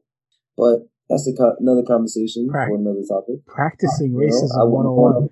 Yo, going off on a tangent. No, this is great. This is great. Practicing racism 101. You're giving me so many ideas, man. Enzo, I tell you, man, we gotta add that to the program. Instances of racism. Oh yeah, I forgot. So where was I? I was racism, school, black guy. How did it feel? You asked me how did it feel. Yeah, at My first 16, but you job. went. We're talking about jobs. That's what we're talking about. We're talking about jobs. Your Right. first job. And then I had a job. My second job was RA. Second job of my life was RA. Mm-hmm. And then my third job, I worked for NBC as an intern. Really? I didn't know that. Yes, it was awesome. I worked on the Jimmy Fallon show. What? Yeah, man, Stop. it was awesome. Man, I met Justin Timberlake and J. Cole, Black Thought, Questlove. What? Yeah, man, like it was only for about 6 months. This was my, you know how you got to get an internship junior year. So my father was on the show. He met one of the cameramen. This is nepotism all the way. But I deserve to be there because I'm a filmmaker. You know what I mean? Like Take advantage. Take advantage, man. Why not? And so he got me the internship. Actually, he didn't get me the internship. He got me an interview. Mm-hmm. I still had to go and interview and wait that whole 4 or 5. So it wasn't really nepotism. It was what you had to do. It was because the rest of the people who I interned with, they kind of got their interviews the same way. Like it wasn't. No one else was there because they just applied on the website. You know what I mean? Like all the website applicants, they got pushed down to the bottom. The rest, the people to my left and right, you know, okay, your uncle, your mother, your cousin, your brother, because you know the Caucasian business world, they do that whether you deserve it or not. In my opinion, so that's why I have issues with the Wu. Looking at them, still having that mentality of you got to get it on your own, and I was like, I understand that to a certain extent. Like prepare me, but then help me build. Once you have prepared me. You feel me? Because there's no reason that if you in a certain like I understand get it on your own, but if you're a millionaire and I got $5, how long do you think it's going to take me to become a millionaire? Exactly. When if you can make a phone call to help me just cut that time in 6 months, yes, I'm not even asking you to cut me a check. I'm just asking you to make a phone call, send a text message, maybe an email. These are little tiny micro nepotistic things that the black community in high profile positions need to be doing for their relatives that deserve it. Agreed.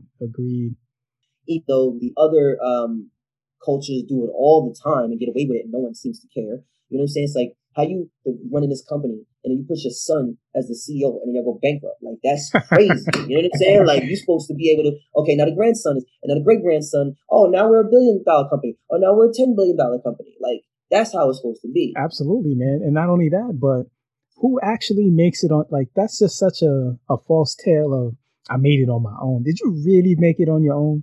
Like nobody helped you? Like, and here's how I checkmate people on that immediately, because like I've gotten into long debates about that, right? Mm-hmm. You know, especially with underground independent rappers. Yo, bro, I put all my money into it. Nobody helped me. I slept on a bench. It's like, first of all, did you build the bench? Did you find the bench and someone pointed out to you? Like I could go for days showing people like, yo, you can't live in this world without receiving some sort of assistance. And that's not a bad thing. And then I'm like, yo, people to the dudes that's like, yo, I read my own contracts. I don't need a lawyer. Who taught you how to read? Did you teach yourself how to read? Not nobody. Absolutely, maybe some monks in the Himalayas. You know what I'm saying? Maybe the real Wakanda that we haven't discovered yet. But other than that, the rest of us is getting taught by our mother. And even if we are in a 2-family household, statistics show it's still the mother that teaches the children how to read. Facts. Thus, the woman being one of the most important structural foundations of the future. And people need to pay more attention to that and have more respect for women, especially minority women, especially black women who are the minority within the minority. Well said, sir. Well said. I feel like this is the platform to preach that. Yes, sir. Say it again, and again, and again. Black women respect all the way. Loving it. And before people come for me and say, well, he's got a white wife and 2 half-white children. Yes, but I love my black mother and my black grandmother and my black aunts and my black sister and my black cousins. So because I choose to have children and fall in love with who I choose to fall in love with, doesn't mean that I don't have respect for everyone, but especially Black women who help make me who I am. Yes, You sir. know they gonna come for me. You know they gonna come for me.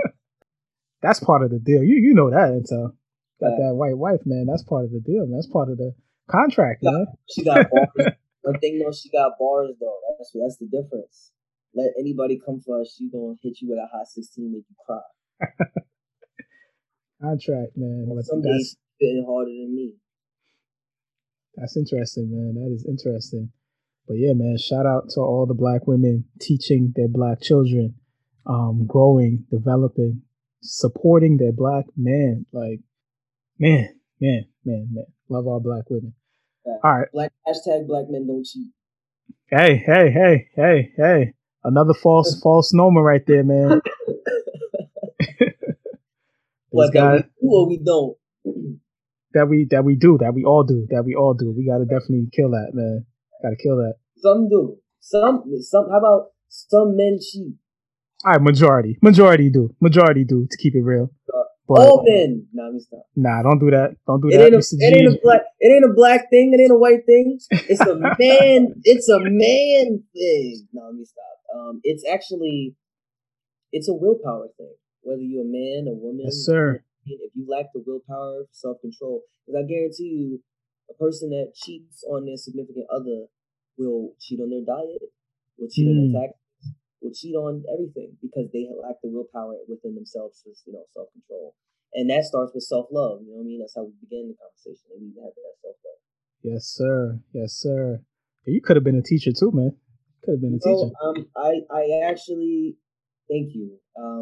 I kind of teach. I'm a manager at a recording studio in Staten Island. That's my 9 to 5. And the artists that come in here, some of them are under 18 or on the 18 mark or 21. Very useful. They just come in with the art. They don't know the business. And at first I was just giving out free gems, but it's going in one ear and out the other. But every once in a while, someone will ask questions, and then I wait for that, giving them gems, and then I notice that they come back and they listen to what I say because I can observe that they made a change. And I'm like, oh, that's what teachers do.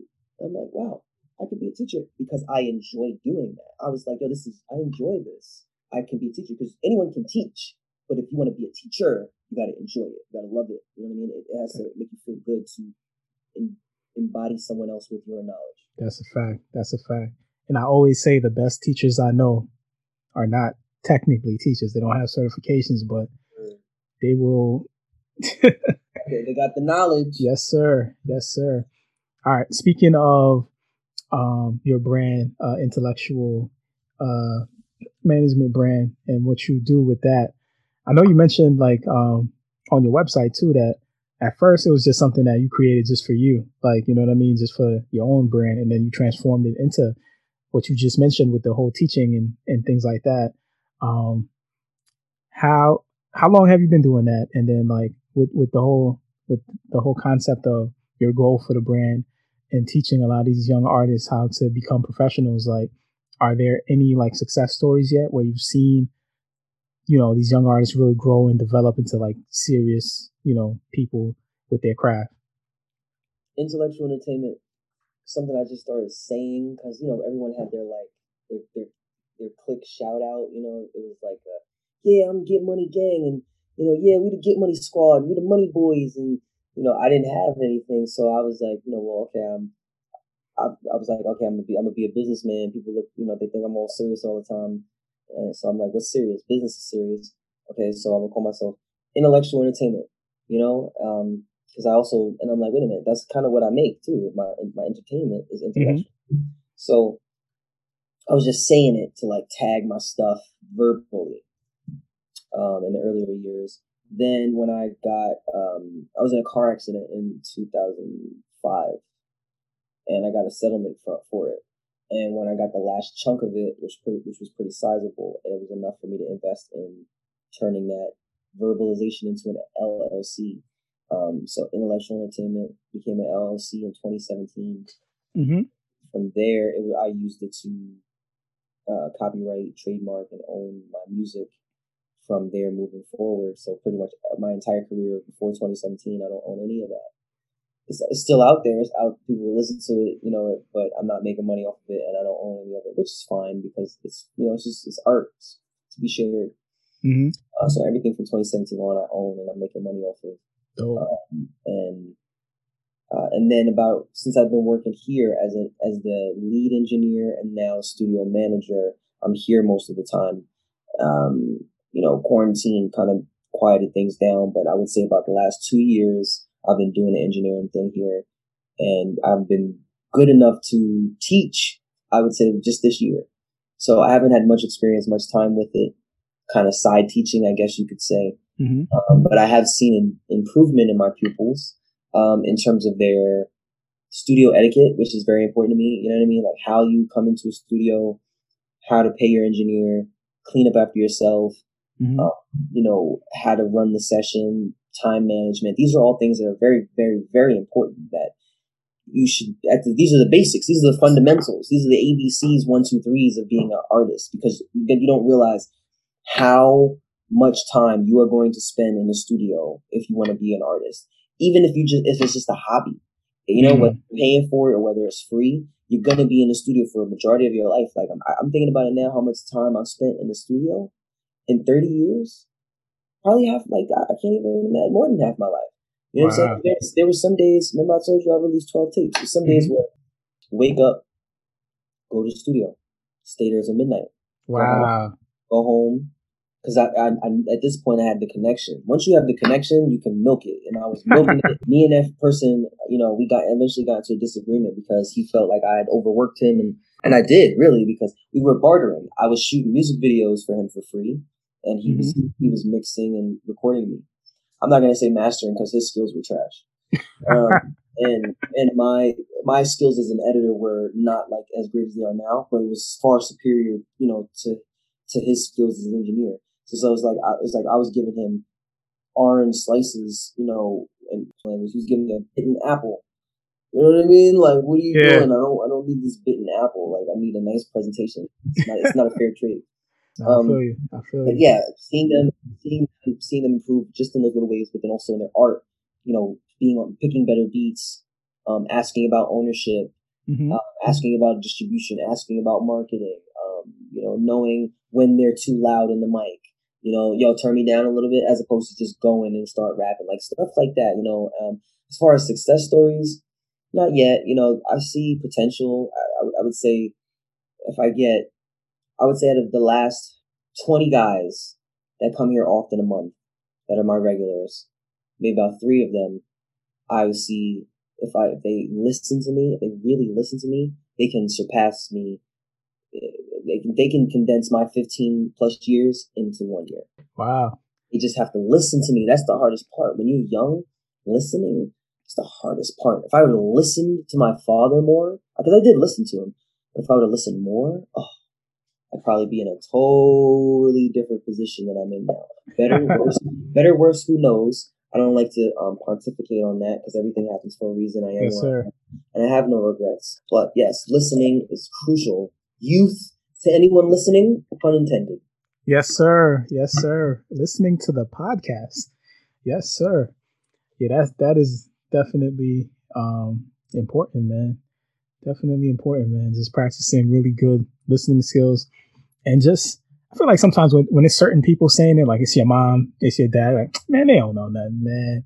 They don't know the new school stuff, but some stuff is universal, man, and it repeats. So you gotta pick up on the gems that your parents give you, man, because they live that life and they kind of know how to maneuver through certain things, man. So you're right. And the parents, it's partly on them because they're coming with an approach that's outdated. And then it's like they're reading from a book of how to be a parent that they got from their parents, which was incomplete. So that everyone's walking around with incomplete parenting books trying to be a parent. I, as a parent, I have that incomplete book. I'm going to use that incomplete book and I'm going to fill it in myself before I give it to my son. Because why would I give him an incomplete book? That makes no sense to me. You know what I'm saying? So I'm going to make sure whatever he needs in terms of the full picture, and if something's not working that I got from this book, genetically from being raised, if it's not working, I'm not going to be like, oh, well, then it's something wrong with the kid. Because this Yes, sir. this has been passed down from generation to generation to generation. There's nothing wrong with this. This is solid. This is solid. No, it's not solid. Okay, because I have mental scars. Okay, our generation has mental scars. So there's something wrong with this book that you guys have, and we need to make some adjustments and try new things in the world of parenting. Absolutely, man. And I'm gonna give you a quick gem real quick, man. I don't know if you'll read it, but there's this book called "Hold On to Your Kids" by Gabor Mate. I'll email you. I'll email you the book. Yo, that book will change. Resubscribe to Audible. Yeah, that book will change your parenting life, man. Definitely amazing gems on parenting that I think everybody needs, man. Just great book. But yeah, I'll shoot you an email. Yes, thank you for the recommendation. Yes, sir. Yes, sir. All right. Let's get into another quick game here. This that. So choosing between two things, you can elaborate or you can keep it short and simple. All right. Tupac or Biggie? Biggie. All right, that was pretty quick. I thought you was gonna take some time on that. No, Biggie. I mean, I love Pac, but there are I can't listen to a whole Pac album straight through. I can listen to Ready to Die straight through. I just feel like Pac was the better poet. Yes. And the better activist. Yes. But Biggie was the better lyricist. Okay. And we talking about music, Yeah. Okay. All right. Spoken word or rap? Rap. Okay. But shout out to spoken word always. Yes, but sir. I like with spoken word sometimes if they, and this is just a personal thing, if the rhythm is random, it's hard for me to stick with what they're saying. Some spoken word, they'll make a beat, but if it's just, I saw a dog running in the woods, raindrop, roller coaster cheese. I can't follow that. You know what I'm saying? But shout out to that too, because that's dope too. Oh man! All right, movie or music video? Movie. Okay, yeah. I wasn't expecting that one. Absolutely. All right. Collab or solo? Solo. Okay. Directing or rapping? Oh, okay. Made you think of. Directly rapping. How did I know you was going to try to combine? That's that Intel mindset right there. Thank you. Yeah, that's my answer. I'm sticking to it. Directly rapping, bro. Oh, that might be a name of.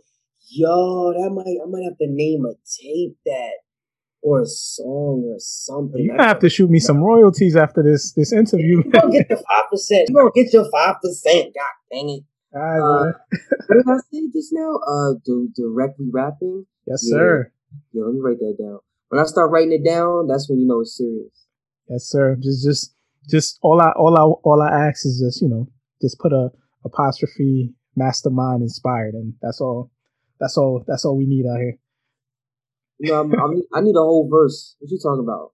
I need a whole verse. I need that intro. That intro that you gave me before. I need that intro in the audio. Yes, sir. So I'm working on a project right now with this producer by the name of DLP, and the name of the project is called Computers for the Hood. Oh, I like that. And I'll send you this beat and tell me what you think of it, just to listen to. But that intro you gave me, I think would be a great. Like if you can chop the audio the way you said it was that first time was perfect. So when you editing, just chop that piece for me, please, and I'm gonna put it over this beat. It's like no one ever did that before. Like not a lot of people know that. Even some of my fans don't know what I've done, everything I've done, and and I think they should. Absolutely, man. All the work you're putting in, man. Everybody should know what you're doing, man, for sure. Speaking of all the work that you've done, sir, let's talk about some legacy, man. So flash forwarding into the future, when you're old and gray and people are like, yo, you remember that dude Intel? Like, what do you want what do you want that conversation being when they say, yo, you remember Intel? Yo, do you guys remember Intel? He was that artist. I think he was the son of one of the Wu-Tang Clan members. Anyway, he went on to sell mad records, like more records than anybody individually ever sold as a hip hop artist. And he, also did a lot for his community. If I'm not too sure, if memory serves me correct, he built schools and community centers and entertainment centers and hospitals and transportation, all in his little borough. Like he really did a lot for his island, man. Like he also changed the world with his sheer wit as president of the United States. Ooh. Okay. All right. Yeah, you forgot too. Like he did an interview on Mastermind that he killed. That's how he blew up. That was the first one. Yes, sir. And he was able to get ideas from the show and implement it into reality, and that's why he has all these schools. And oh man, Mr. G from Mastermind is fire. Are you trying to interview to be my chief of staff right now? You trying to be the chief of staff? Yo. Trying to be the cabinet, because you can be in the cabinet. Sign me up, man. Sign me up. Let's create some change, man. Brothers, man. I'm only trying to surround myself with smart brothers, man. Yes, sir. Let's create some change, man. All of that sounds. Our goals are linked. And yeah, man. It was an absolute pleasure, man, having you on. And man, just the gems from today is just limitless, man. I gotta review this myself and just go back to some things, man. But yeah, I can't wait to listen back. Awesome, man. Yo, can you just leave us with one final, like your favorite quote and kind of what it means to you?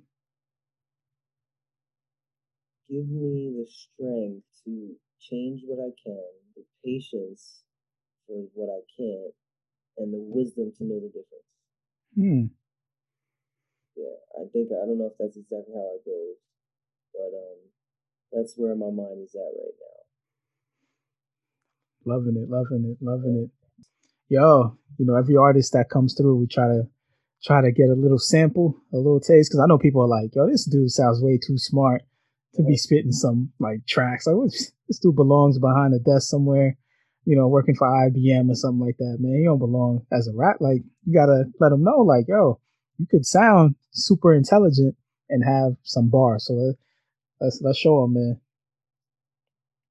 It would just shock you how I got through getting shot through my own body or playing a sport would be changing my walk. Life is too hard. I'm playing Monopoly. I'ma be king, so kissing a ring, popping it like you on a Molly. My only hobby just listen to Poppy. 2 Kiedas, almost volley, almost live in the dungeon. My heart is a black box, lungs black from the cash crop. Run fast from the bad cops through the running man with the gun in hand. Smart cop named Cunningham, dishing out on a punishment, but only God's try to punish man. See him popping like Jon Snow, told death, LOL, you wild dough, booking.com, yeah, I'll be going hard wherever I go. B.O.B. is just a sideshow with some crusty clowns in the Tahoe. Flacco, have Gato, I'm just trying to focus on my nachos. I was scared to let the light in, but it's lit now, I'm enlightened. Used to grin while committing sin, trying to get the M's like Bison. I'm a heavyweight like Tyson, but I write bars, no biting. Use lightning when I'm writing, so I'm worshipped by the Vikings.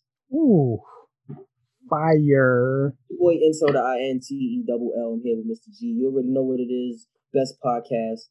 This interview has been dope. You ain't never gonna catch nothing like this. This is the true experience for the real listeners that's trying to expand your mind. Share this with the world. Let's do it. Oh, I might have to soundbite that. All day. Stop it, screw it. Go ahead. That's yours. Yes, sir. I don't want no publishing on that. Yo, Intel, we appreciate you, man. And I know we'll be linking up definitely in the near future. Because, like minds have no choice, man. We just gravitate towards each other, Facts. You and I, we got to go around first tri-state and have these conversations with people that might not be having these conversations and expand their mind. Once COVID is over and the world is clean, we can go and expand people's minds in person. I'm gonna hold you to that. Hopefully I'll be slightly more famous, so we'll have a little bit more viewers and listeners to spread the message to. Yes, sir. And you're more famous than me, so I'll tag along, man. Whatever I can do to help. You know what I'm saying? from one brother to another. We go way back, 4 Flats and Cadillac. So. Yo, speaking of that, people don't know, so I'm gonna share real quick before we leave out today, man. I don't even know if I ever told you this, man, but you remember that? You remember, like, so let me just tell everybody. So in college, I kind of had this idea, you know what I mean? Like being a black male teacher, I'm like, yo, I got to do something special to kind of get in the door, man. So I'm like, yo, you know what? While I'm student teaching, let me like grab my friends and create a skit, you know what I'm saying? And then just present it to everybody, man. And yo, Intel was up on that. You acted on that. You remember that? And then you chopped it for me and you mastered it for me. I remember editing. I was in it. You were in it. You were like the police officer. Oh, the audio. Yeah. I remember that. Yeah, that was fun. Yeah. And I was doing the audio. That was the beginning stages of me messing around with audio. Look at where I'm at now, man. And look at where you at now. I got your own show, doing your own production. Like the growth. Love it. For real. There you go, man. But after that, after you hooked all that up for me, man, my professor, oh my God, Mr. G, this is incredible. They like spread it through like the whole teaching, the whole campus. Students were coming up to me like, yeah, I heard your, I heard your skit. Like, oh my God, it's great. Like that. And literally, I think that's what got me my first job, man. Just wow, that's a blessing. That's yeah. So I had a small role in that. Appreciate that for sure, man. Wow, what a program, man. This was great, man. So for the young listeners listening in, man, that might have some questions or want to figure out how to reach you, how to get your music, like whatever it is, like how can they find you? They can find my music on all platforms. Just search Intell, INTELL. You can also find it at intelmakesmusic.com. Again, that's Intel with 2 L's. I'm on Instagram, gftd.intel. That's gftd.intel, gifted intel. That's where you can reach me the quickest if you're trying to do. And my videos, YouTube, again, search Intel. Also have videos on the Tiny Boy page. Instagram at Second Generation Wu, 2ND Generation Wu. That's me and the other sons of the Wu-Tang. That's where we release and promote that music through. And I'm not gonna give my email, but yeah, that's the best way. Is Instagram and Instagram. All right, and we'll do this too, man. If you have I'm on all platforms, Instagram and all platforms. Hit me up. And if you can't find Intel and you have a supremely, like it has to be like an amazing question, and you got to be a young up and coming artist, shoot us an email at mrg.mastermind@gmail.com, and we will shoot it out to Intel for you. But it has to be really, really good. You got to know the difference between there, and there. If you don't know the difference between there, and there, don't send an email. I'm gonna use that, man. I'm gonna use that one. That's a good one. Hold on, wait. Let's make it a real drop, right? If you don't know the difference between there, and there, don't send an email. So take that, chop it, screw it, echo it, do whatever you want. Yes, sir. Yo, we getting gems, we getting sound bites, all the whole nine, yo. Intel, it's been a pleasure, man. Guys. It's been great reconnecting with you. Yes, sir. We got to stay connected, yo. Yes, sir. Anytime you want to do this again, let me know. And separate from this, we should reconnect so we can talk about all of them RA stories, man. Oh yeah, for sure. I'm sure you got none because you were a church boy and you were innocent and you kept to your books when you were in school, and that's it. So we'll talk about that. Yes, sir. We'll talk about all those books. Yeah. Yes, sir. All right, man. Guys, you hear it. It's been an absolute pleasure. Thank you for listening today. And if you didn't get any gems today, I know I did. So that's on you. And remember, your mind is the most powerful tool in the universe. Therefore, if you can think it, you can do it. If you believe in it, you can be it. And if you fight for it, you can have it.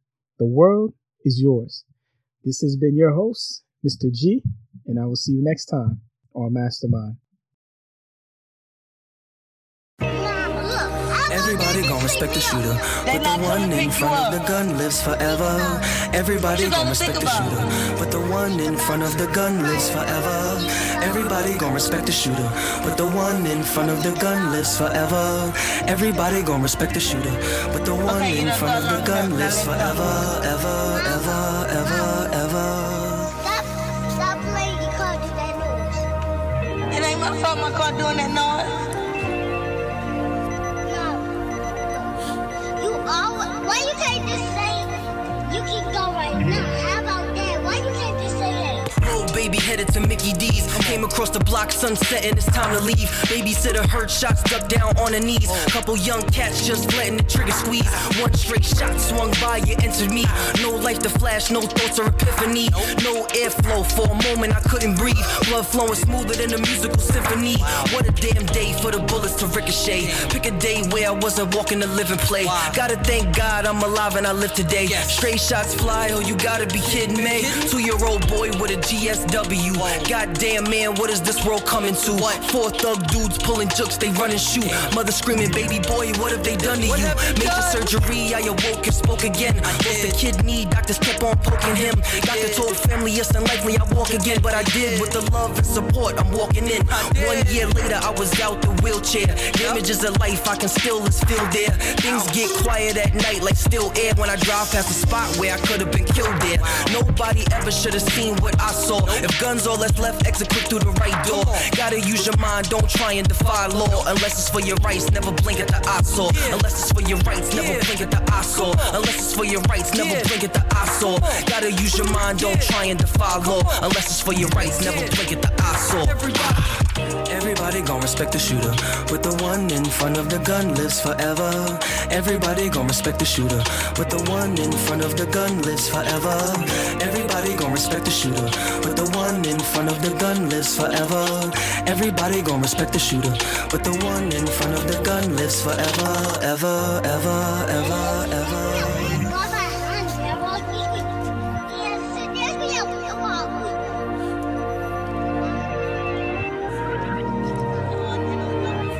Okay, you done thought long enough. Now let's go.